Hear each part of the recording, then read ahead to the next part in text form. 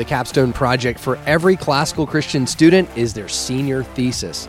Senior Christina Burkhalter joins me on this episode to share the thesis that she wrote, presented, and defended on what she calls the art of classical education as an effort to restore the joy of learning. She presents some of her thoughtful research and reflects on her own firsthand experience through her K-12 school journey. Her enthusiasm is contagious and a good reminder to all of us as parents and educators alike why this effort to raise up the next generation in classical Christian schools is so critical and fruitful. Join me for this episode of Basecamp Live. Mountains. We all face them as we seek to influence the next generation. Get equipped to conquer the challenges, summit the peak, and shape exceptionally thoughtful, compassionate, and flourishing human beings. We call it Ancient Future Education for raising the next generation. Welcome to Basecamp Live. Now your host, Davies Owens. Welcome to Basecamp. Summer is upon us, and I'm looking forward to seeing many of you at the SCL and ACCS summer conferences in June, both in Dallas. If you're there, stop by the Basecamp Live booth. I'd love to meet you in person. If you're not attending, I, as always, love to hear from you. Good old email, info@basecamplive.com, or shoot me a text at the 833-595-2929. Well, thanks as always to our sponsors, Classical Academic Press, the Focus Group, the CLT, that's the Classic Learning Test, as well as the Rafiki Foundation.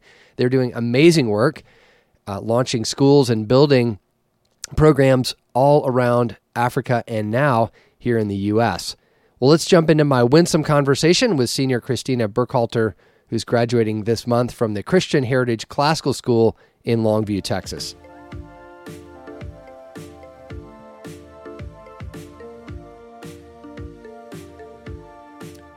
Well, Christina, welcome to Basecamp Live. So good to have you on. Thank you. I'm very happy to be here. Thank you for having me. It's great to have you. You know, we definitely need to have more students on our show. I mean, this whole effort of raising the next generation, we have lots of teachers, lots of parent types, but you are the whole reason we're here, our students. So it's wonderful to have you. Tell us a little bit about yourself. So you're at Christian Heritage Classical School in Longview, Texas. Yes, sir. So I am a part of a school that has an incredible education program. I'm very grateful to be here. And it's been an incredible experience. I've been here, this is my 8th year, I think. I came in 5th grade and started out with my mom as a teacher, which was a great adjustment. I'm super grateful for her and all the incredible teachers that we have here. Yeah. So where were you before you started 5th grade? You were at a different kind of school, or what were you doing? So I grew up in Mount Pleasant, Texas, and I was homeschooled up until I came here, which was having my mom as a teacher was also super great. And we didn't even know it before we came here, but we were very classical minded ever since before we came here, which was super funny, which just created a great adjustment here. Yeah. Well, I love having you on because this is, again, we're here to walk next to you as a generation, and you guys are definitely, as a generation, swimming in the opposite direction of the entire culture around you. And I think a lot of times folks look at classical Christian education, especially as a student, and you think, boy, what is happening to me? Like, you don't even have a choice. You show up in kindergarten, you get a uniform, and the next thing you know, you're saying Latin things, and all of a sudden you're doing a senior thesis. It's like, what is this all about? You're at the end of it. Congratulations. So you're about to graduate, just finished presenting and defending your senior thesis, which you've entitled The Art of Classical Education, an effort to restore the joy of learning. I love this title. Tell me, how did you pick this topic? What provoked you to tackle something like this? So like I said, I'm very grateful for my education here. And going off into college, I knew that education was something that I was passionate about and something that I wanted to continue in. So I was touring the University of Arkansas, going through the honors college, looking at the different majors, trying to have any idea of which one I was going to choose. And I noticed that they had a classical studies major, which I didn't know anything about. And as I was looking through that and the courses, I just realized that it was the culmination of everything that I was passionate about and that I wanted to immerse myself in and continue in learning. And I also realized that it was the continuation of everything that I learned in high school and my middle school years here at CHCS. And I thought that was super incredible, just everything that they offered. Yeah. And I knew that that was something that I wanted to make other people more aware about and something that I wanted to continue in myself. Yeah. So I wrote my thesis on it. And now it's directing you, and now you're off to college to continue studying classics. That's pretty amazing. Although I have to, I'm sure there are folks that are listening there, and I've got my son's graduating this year as a senior. And, I don't think the goal of every classical Christian graduate is to go off and continue to study classics, but you caught the vision of this at a very deep level. And I think for a lot of students, again, as I was saying a moment ago, it's one of those things that maybe they never fully understood it. They're benefiting from it, didn't really get it. But you specifically in your title, and certainly in this amazing thesis that I had a chance to read, is this idea of restoring the joy of learning. Why do you think the joy is not maybe there for a lot of students and they've missed out on joy? Why was that a focal point? So I think in our culture right now, I think school has a kind of tedious connotation. I think a lot of kids think, oh, I have to go to school. I have to do this. I have to do ABC. I think it's very much thought of as a chore instead of a privilege, which breaks my heart a little bit. I just think being educated and choosing to enjoy your education is a great mindset to be in. And I think that kids these days, because they think they're forced to do it, it can seem tedious. And so do you see that? I mean, I guess even among, I think it's easy for us as classical Christian people to kind of point across a proverbial fence and go over there at the government school or down the street at the so-and-so, they do it this way. But I think even within our own walls, sometimes there are students, I'm sure you can think I don't know, how many are in your graduating class? There are 15 in my graduating class. We won't name names, but I don't know that that they all wake up in the morning with a joy of learning. And so, for students that are maybe not experienced that, what do you think's behind maybe a lack of the joy that you have experienced? I think a lot of the times it can be a lack of understanding of the true privilege of education. I think a lack of understanding of the privilege of education. I think whenever you are learning new things and learning why those things are important and how they apply and how they are relatable, I think that creates a culture of thankfulness and gratitude. And I think that once you start understanding not only how the world works itself, but like why it is important to learn things, I think that is whenever you start to appreciate education. Yeah. And are these observations you've just made on your own? I don't know how actively the school, and I've often said this, I think it'd be great if schools gathered periodically students together and just said, hey, what are we trying to accomplish together? Why is education so important? It sounds like some of that you've kind of come to discover on your own as far as the value for education. I think our school has done also an incredible job of helping me in that. They've really delved into why things work, why we enjoy them, why they're enjoyable, and how they're unified in Christ.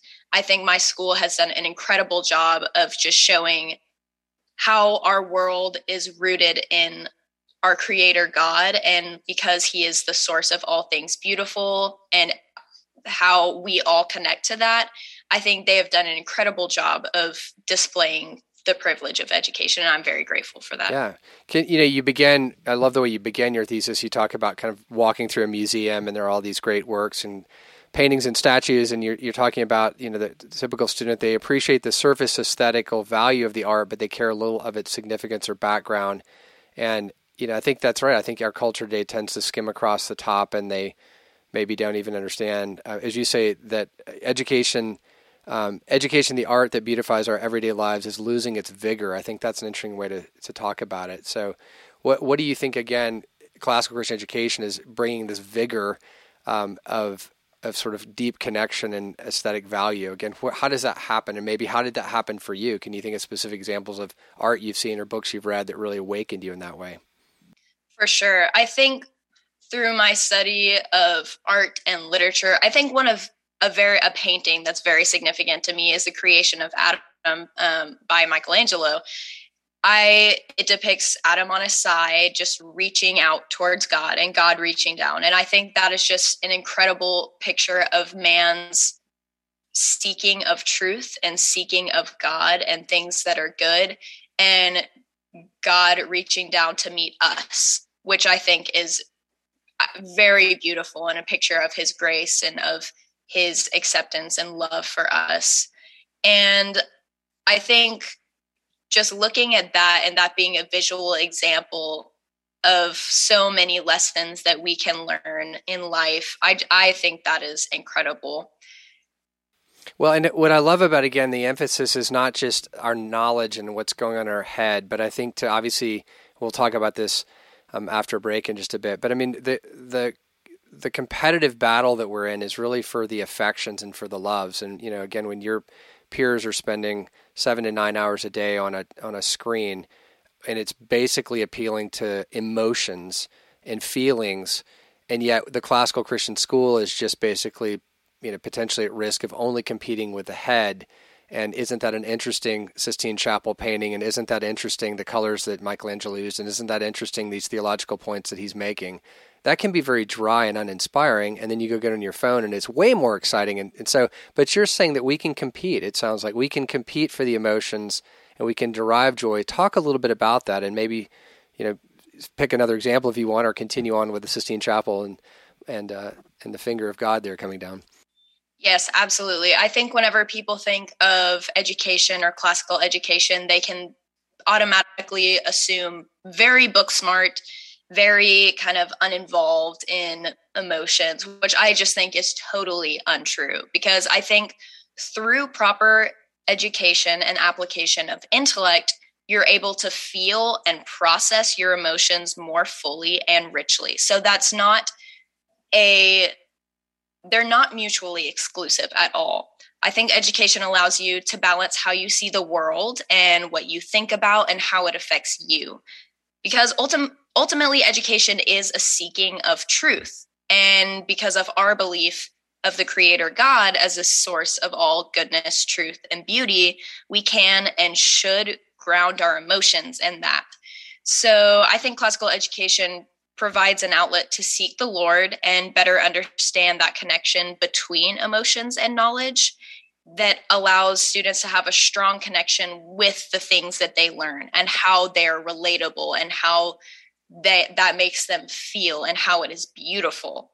And I think that's what creates an environment of joyful learning. Yeah, that's really well said. I mean, this is just kind of an observation. I think sometimes the classical Christian folks, because we do tend to celebrate the intellectual, we kind of get stuck on that side of the fence, perhaps, and maybe even depending on one's theological tradition and beliefs that, even emotions and passions are scary things, and you got to be careful over there in that passion. Now you're getting into the world of, the squishy stuff.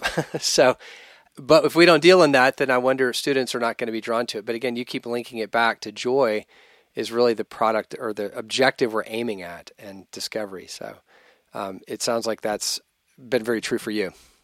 Yes, sir, for sure. I think that as we learn more about our world and about God, I think seeking that truth allows us to line up what we feel with what we know.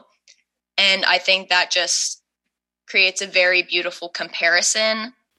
Yeah, no, that's beautiful. Well, we're going to take a quick break and come back, and we're going to continue on talking about your thesis. And you talk about not only does the fact that classical Christian education really is an amazing opportunity to discover joy and really the hope and meaning in life itself, but also a derivative of it is confidence. And I think that's obviously for your generation and even for mine, in a culture of anxiety, like confidence would be a pretty amazing thing to be able to instill in people. And I want to hear more about how you see this form of education bringing about confidence. We'll take a quick break and be right back in just a moment. Hi, I'm Brad Leyland, CEO of the Focus Group. Our mission is to advance the kingdom of God by building trusting relationships with our clients and providing them with expertise and guidance to accelerate the funding of their vision. Effectively, we want to see God make all things new through the work of our clients. Over the past decade, we've partnered with dozens of classical Christian schools in helping them build new buildings, renovate old buildings, and do far more than they ever dreamed or imagined. We are honored to play a role in the growth of this very important movement. If your school is ready to go to the next level, we'd love to talk with you. For more information, please visit us at thefocusgroup.com/classical. Welcome back to Base Camp Live, here with Christina, talking about this amazing thesis that she's written on the art of classical education and the effort to restore the joy of learning. Boy, what would happen to our world today, Christina, if people became joyful and for all the right reasons? Wouldn't that be amazing? That would be incredible. Yeah. I mean, what's your diagnosis if you just looked around your peers, and it doesn't have to be the 14 other seniors you're graduating with, but just sort of as a an age group, but your peers in the broader world today? It seems like there's a lot of folks struggling today. What's your assessment? Well, I think a huge issue right now that's very prevalent is social media and the media in general. I know I've definitely experienced a lot of just pressures that can come from that, just constantly being bombarded with what to do, where, how to think, how to live. It's a nightmare, honestly, that people are constantly dealing with. And I feel like kids don't even know what to believe anymore because they just accept everything that's thrown at them, just this constant influx of information. And it creates this huge whirlpool of conflicting thoughts and general feelings of inadequacy that they just don't know how to deal with. Yeah. Well, as you're talking, I'm like, we've got to do a podcast if you can gather some of your friends. I'd love to. Again, I think this is the real world that we're dealing with. And I think we all certainly can tout the virtues of classical Christian education as you're doing in the paper. But what I love is you're digging in now into this idea of confidence, which is really the antidote to the world of anxiety that so many people are in. So, I'd love to hear, let's talk a little bit about what you wrote about in the thesis, and then I'd love just practically, what's your wisdom, not necessarily in the thesis, but obviously the pull of social media, the pull of the 7 to 9 hours, and it's always like, oh, that's the kids down the street, but I'm not so sure we're not all that different in some ways. But but go ahead, share with us a little bit. How do you see classical Christian education as really providing that antidote of confidence? Yeah, for sure. So I think in my education and in classical education, it does such an incredible job of equipping students with the tools that they need to face the world, whether specifically, I think in public speaking. I think that's a huge one that just people don't know or are not comfortable with doing. I think that classical education provides the proper logic and the proper rhetoric skills to do that well and comfortably. And I think growing in your education with that, just having that constant practice in everyday classes, that constant reassurance and encouragement from teachers and peers, I think that really helps build a student up. And I think that confidence shows itself not only in those things, but once you learn how to do that, you can start applying that to everyday life and interview skills and speeches and conversations with peers. And I think that confidence starts to manifest itself just in the soul of the student themselves. Well, they say public speaking is like second fear right next to death itself. I mean, it's pretty high. So, and here you are on a podcast of all things, doing quite well. So you were doing amazingly well for a high school senior on a podcast, which I think is the living example of your exact point, that you can be confident. And so I mean, again, in contrast to so many peers out there in the world, it seems to me, as kind of the old guy observing, a lot of students can't even have a conversation unless they just text each other. I mean, it's pretty sad. I mean, are you seeing that too?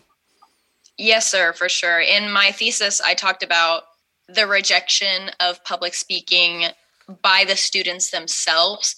So the education system right now is not great at including public speaking in its curriculums. I feel like it is very much built up to be this big presentation, this big important thing that only rolls around once every so often. So it's not constant and it's not reinforced very strongly. And I think the students themselves, because that culminates in such a stressful experience, they start to reject that. And so I wrote about one student in my paper that claims that public speaking and big presentations are discriminatory towards those with anxiety, which in reality, I've struggled with anxiety myself, but I think the main antidote to that, to help that, is not to shy away from it, but to face it head on with people that are going to encourage you, that are going to offer constructive criticism with your best interests in mind, which is what classical education does. It builds up strongly. The intent is never to make the student feel smaller. I talk about in one part of my thesis that the intent of a classical teacher is not to sink down to the level of the student, but to raise the student to the level of the teacher. And so whenever you have that strong foundation of people that are so willing to help you, that is the best thing that you can do to overcome that anxiety, is just to continue to practice and immerse yourself in that. Well, and to your point, it's really about habit formation and it's about familiarity. So you talk a little bit about SpeechMeet, because you reference it in here. You joined, as you said earlier, in 5th grade. So it sounds like you hit the ground right into SpeechMeet early on. Yes, sir. So SpeechMeet is an annual little competition that I did for a very long time. So you can choose prose, Bible stories, poetry, Bible verses. A lot of people did speeches from just famous speeches from presidents, from political figures that have just been important to our history. And so you pick which one you want to recite, and you spend time practicing that in front of people, in front of your parents, in front of your peers and classes, just any chance you get to say it. It's always just that repetition in front of people that just helps build that confidence. And then you go and you recite it for a panel of judges, and they offer criticism, constructive criticism, and there's normally awards given out to certain students that exceed exceptionally in that. And it's a very incredible experience that I am very grateful for, because it not only helped me develop good habits of memorization and recitation in front of people, but it also helped with my performance of abilities in public speaking and my confidence in general for that. As you're saying all that, Christine, I'm thinking, to a modern educator, there's at least 3 or 4 things that you've just said that are offensive and triggering. You've already said that you're going to ask a student to have to stand up and do something that they're not comfortable with, which you talked about, and now you're going to actually ask people to critique it. So now you're judging people and you're creating elitist moments. So, I mean, there's so many aspects of what we do that even starting in the early grammar school, to your point, are actually working the opposite of what they would say is the problem. You're actually engendering confidence and yes, familiarity. So whatever, I'll stand up and be able to speak. So someday when you're at a friend's wedding and you're being asked to, talk about the bride, I know a lot of folks that this would be I'd rather have my arm cut off than have to stand in front of a bunch of people and say that. And you would be able to just, sure, I've been doing that since 3rd grade. So there's a confidence. For sure. Yeah. Well, what you also reference in this section about how classical Christian students are moving from creating to expressing. How do you see those as differences? So I think once a student has been taught to formulate their own opinions reasonably with those critical thinking skills that are reinforced so strongly, it becomes a part of your everyday life. So you start being able to examine the world around you, picking it apart, realizing what's true, realizing what you can apply. And then you have that standard of wisdom and virtue that classical education is so good about reinforcing. And so once you have that standard and you've created that standard of how you should live and and grounding yourself in truth and goodness, then you begin to live that out. And that becomes a part of who you are, like a foundational knowledge, and it reveals itself through your thoughts and through your words and through your actions. So once you start being able to analyze the world around you and how it works and creating your own opinions based on what you've learned from educating yourself, then you begin to express that in your life. Yep. Well, people often, we use the word liberal arts. I think most people listening are aware of the term liberal arts. Doesn't mean like left wing arts or left. I mean, it means it's liberating from a state of sort of being in servitude. And I think about, as you described, that confidence. Isn't that what we want? People who are free thinking. I mean, you're graduating into a world that's bombarding you every second, literally with messages and agendas, and to be able to assess what's in front of you and discern wisely. I mean, who wouldn't want that? And obviously that engenders confidence too, because you're not just blown around like a emotional or intellectual tumbleweed, not knowing what's truly true. So, well, I want to continue on. There's so much here, and in fact, we should just have you read the whole thing, although that would be a long podcast because it's really good. But we'll take one more break and we're going to come back. And I know another point of emphasis as you're talking about how to help students find this joy of learning in classical Christian education is obviously the role that literature plays. And that's that's one of our, go to an open house at any classical Christian school, you hear about the great books that we read, and they're not great just because somebody says they're great. They're great because they really have stood the test of time and they transform us. And I think folks will be interested to hear from your vantage point, having read. It'd be interesting to see as your 12th grade year to go back and like, what was the word count on how many books did you read? How many words did you cover? I think it'd be a very large number, but the point is, I think so too. That literature was transformative, and it's certainly part of that process of bringing joy. So we'll take a quick break. We'll be right back with Christina and continue this wonderful conversation. He's worked with families for more than 30 years as a licensed professional counselor and marriage family therapist. It's time for a quick encouragement on the best practices of raising the next generation. We call it a McCurdy moment. Keith, as we're coming out of COVID, the world is opening up. Are parents maybe changing in the way that they perceive their children? Do they frame up their actions in a different way? What are you seeing? I have this conversation all the time with parents, and I will tell you, I don't think it has anything to do with COVID. It's a trend that's been changing for generations. We view our children as fragile, as opposed to viewing them as built well to exist and function in this world. And when you view a child as fragile, whether you know it or not subconsciously, we bubble wrap them. We start clearing obstacles out of the way. We pitch a narrative to them that if they are ever uncomfortable or not happy with something, that they're a victim. The opposite, though, is if we view them as built well as God has made them, built well to function in this world, then we onboard them to life with vigor. I mean, we drag them right into life. We start teaching them things and equipping them. And, I remember growing up and one of the things that was very commonplace when I was a kid was you'd fall down and somebody'd say, rub it off, rub some dirt on it, walk it off. That is not the mentality we have today.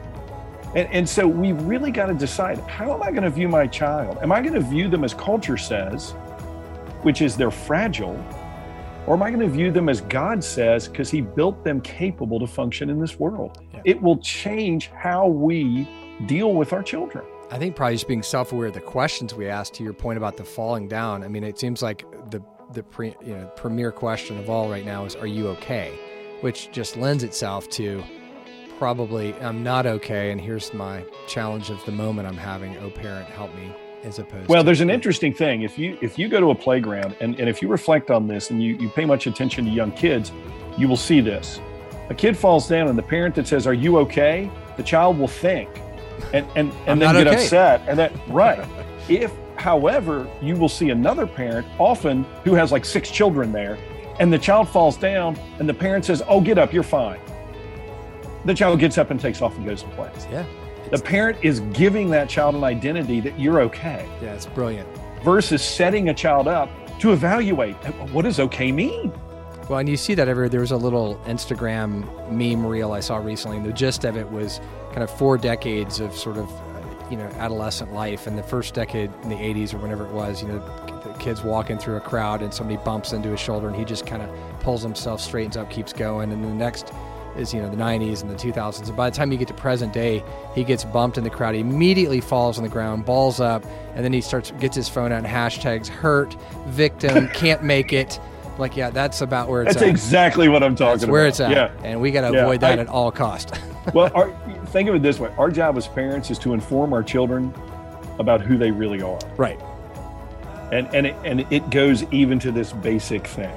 You are sturdy. You are capable. Yeah. You will be fine. And speak words of affirmation and blessing, not cursing, over your children. So that's awesome. Great. Thanks so much, Keith. Got a question for Keith to answer on a future McCurdy moment? Well, send it to us at info@basecamplive.com and learn more about Keith McCurdy on the speaking page on the Basecamp Live website. Welcome back to Basecamp. Continuing my conversation here with Christina about the senior thesis that she has written. And Christina, this is we were just saying over the break, what a important voice that you have right now to your peers. And I think there's just so many folks, especially that are earlier in the journey. Maybe it's a parent whose children are in grammar school and they're thinking, wow, we have a lot ahead in this giant thesis thing, which is the capstone of classical Christian schools. And I always like to brag about the thesis because it's impressive. I mean, honestly, I've talked to so many of our graduates who, crank out this 25, 30-page paper. They've defended it in front of a panel, and they go off to college and they're asked to write a 3-page paper, and all the folks in their freshman hallway are, weeping and gnashing of teeth, and you're like, that is not a problem. Let me write the 3-page paper, and I'll defend it, and I'll provide it orally if you prefer. So you're well prepared. Well, let's jump back in. You continue in your argument here in your thesis for why classical Christian education is really going to restore the joy of learning. Critical to this process is literature. So I would love to share with me a little bit about why. Obviously, at the crux of this is all these great books. Why is literature so important and it's so needed to be understood to be something that is joyful and enjoyable? Mm-hmm. So I think in education right now, in a lot of your public schools, literature and reading is just a check mark, a part of a curriculum, and it feels very rushed. We have to get this done, so let's read it and move on to the next one. And I think in that rushing, there is such a loss of depth of study and relatability, and your students are losing that opportunity for the emotional connection and the application to everyday life. So I think the importance of literature is not just to read a story. Yes, a story is a segue, but it's a segue to understand things. Like there's deeper meanings that are so important that if you just take a little time and you delve into that, there are so many things that you can learn from literature. And in applying that to your own life, not only is that an incredible ability to have, an incredible opportunity, but it is also so useful in taking those lessons and learning from the relatability of those characters, celebrating their victories and mourning their losses with them. That allows you to go into life taking the lessons that you learned from them, from their experiences, and being able to apply that. And I think that is an incredible privilege.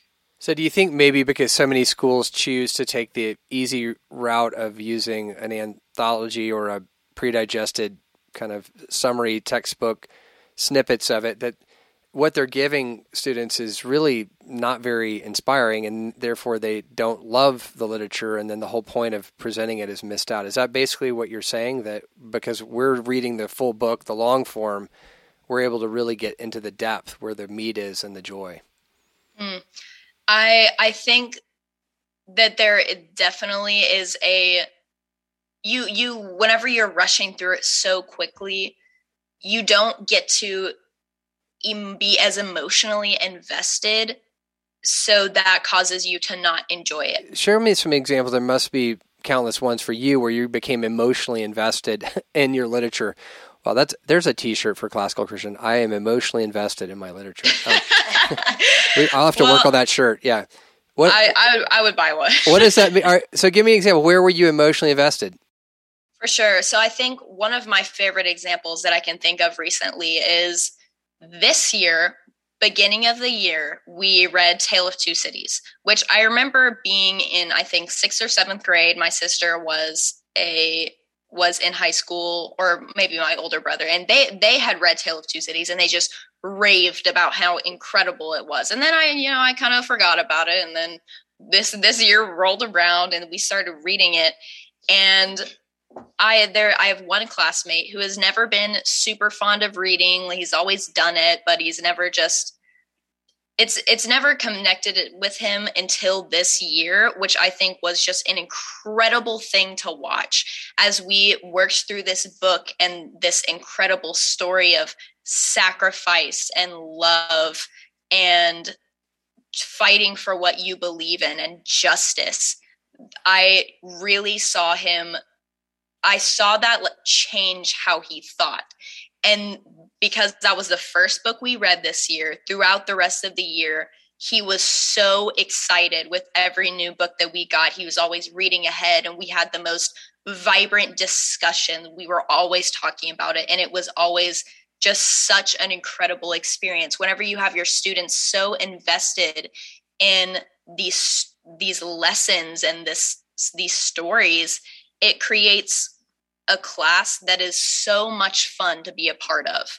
And whenever that's happening, I mean, you have students that are so excited to come and learn, which I think is so incredible. And that's where the joy of literature lies, in relating that with other people and just being able to dive into that.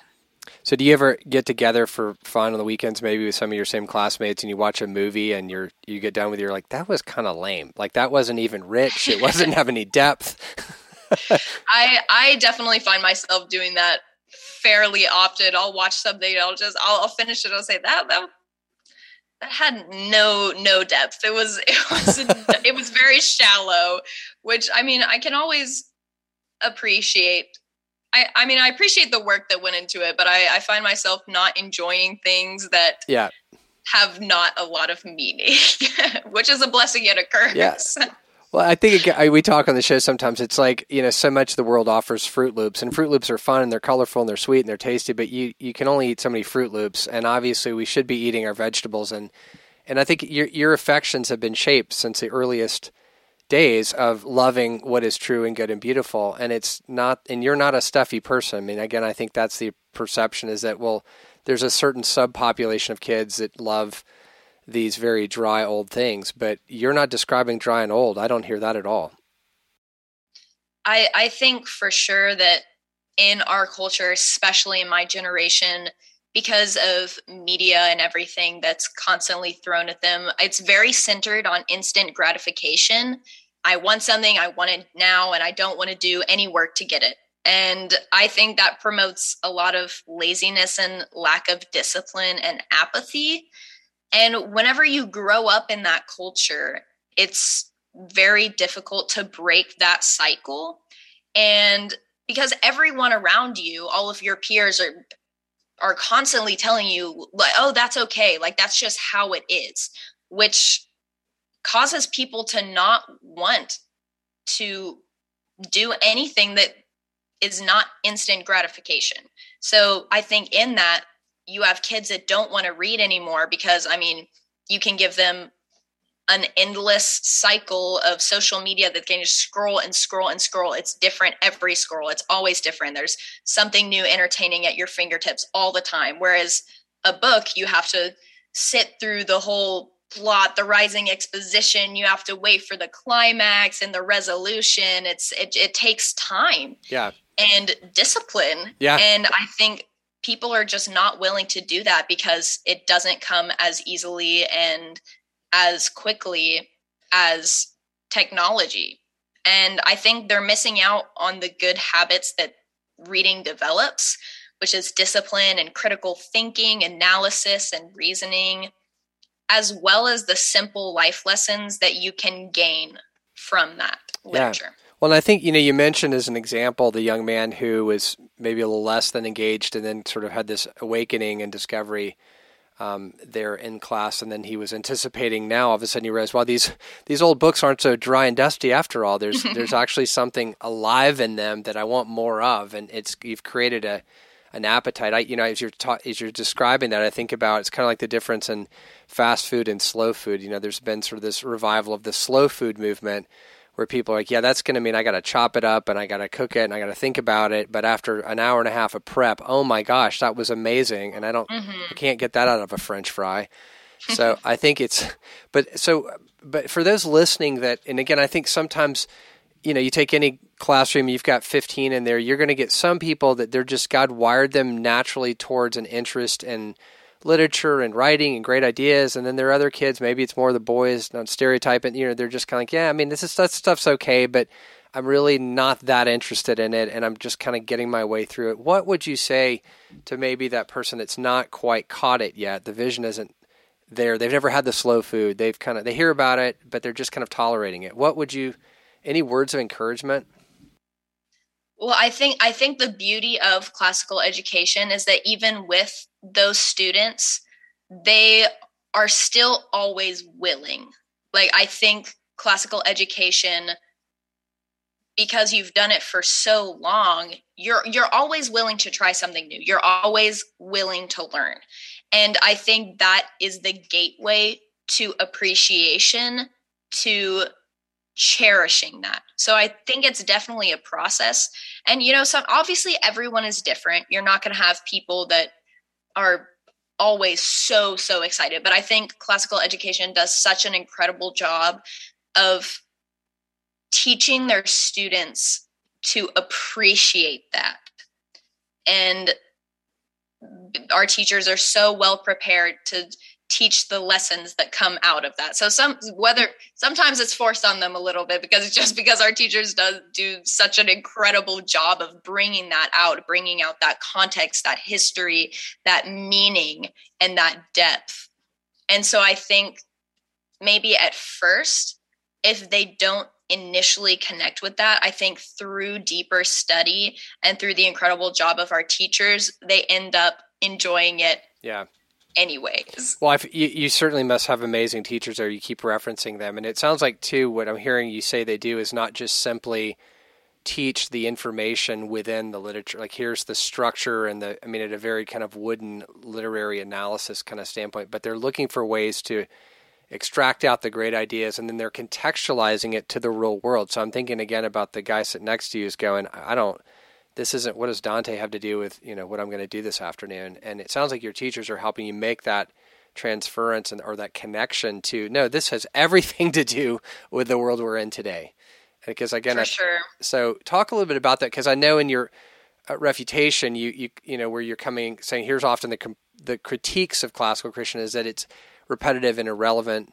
And I think tying all this together, your counter argument is, no, this is very relevant for today. So talk about that, because I think there's maybe perceptions or felt feelings of some students that this is just, I'm just digging up old dirt here and looking at it, and I'm not sure what it has to do with anything.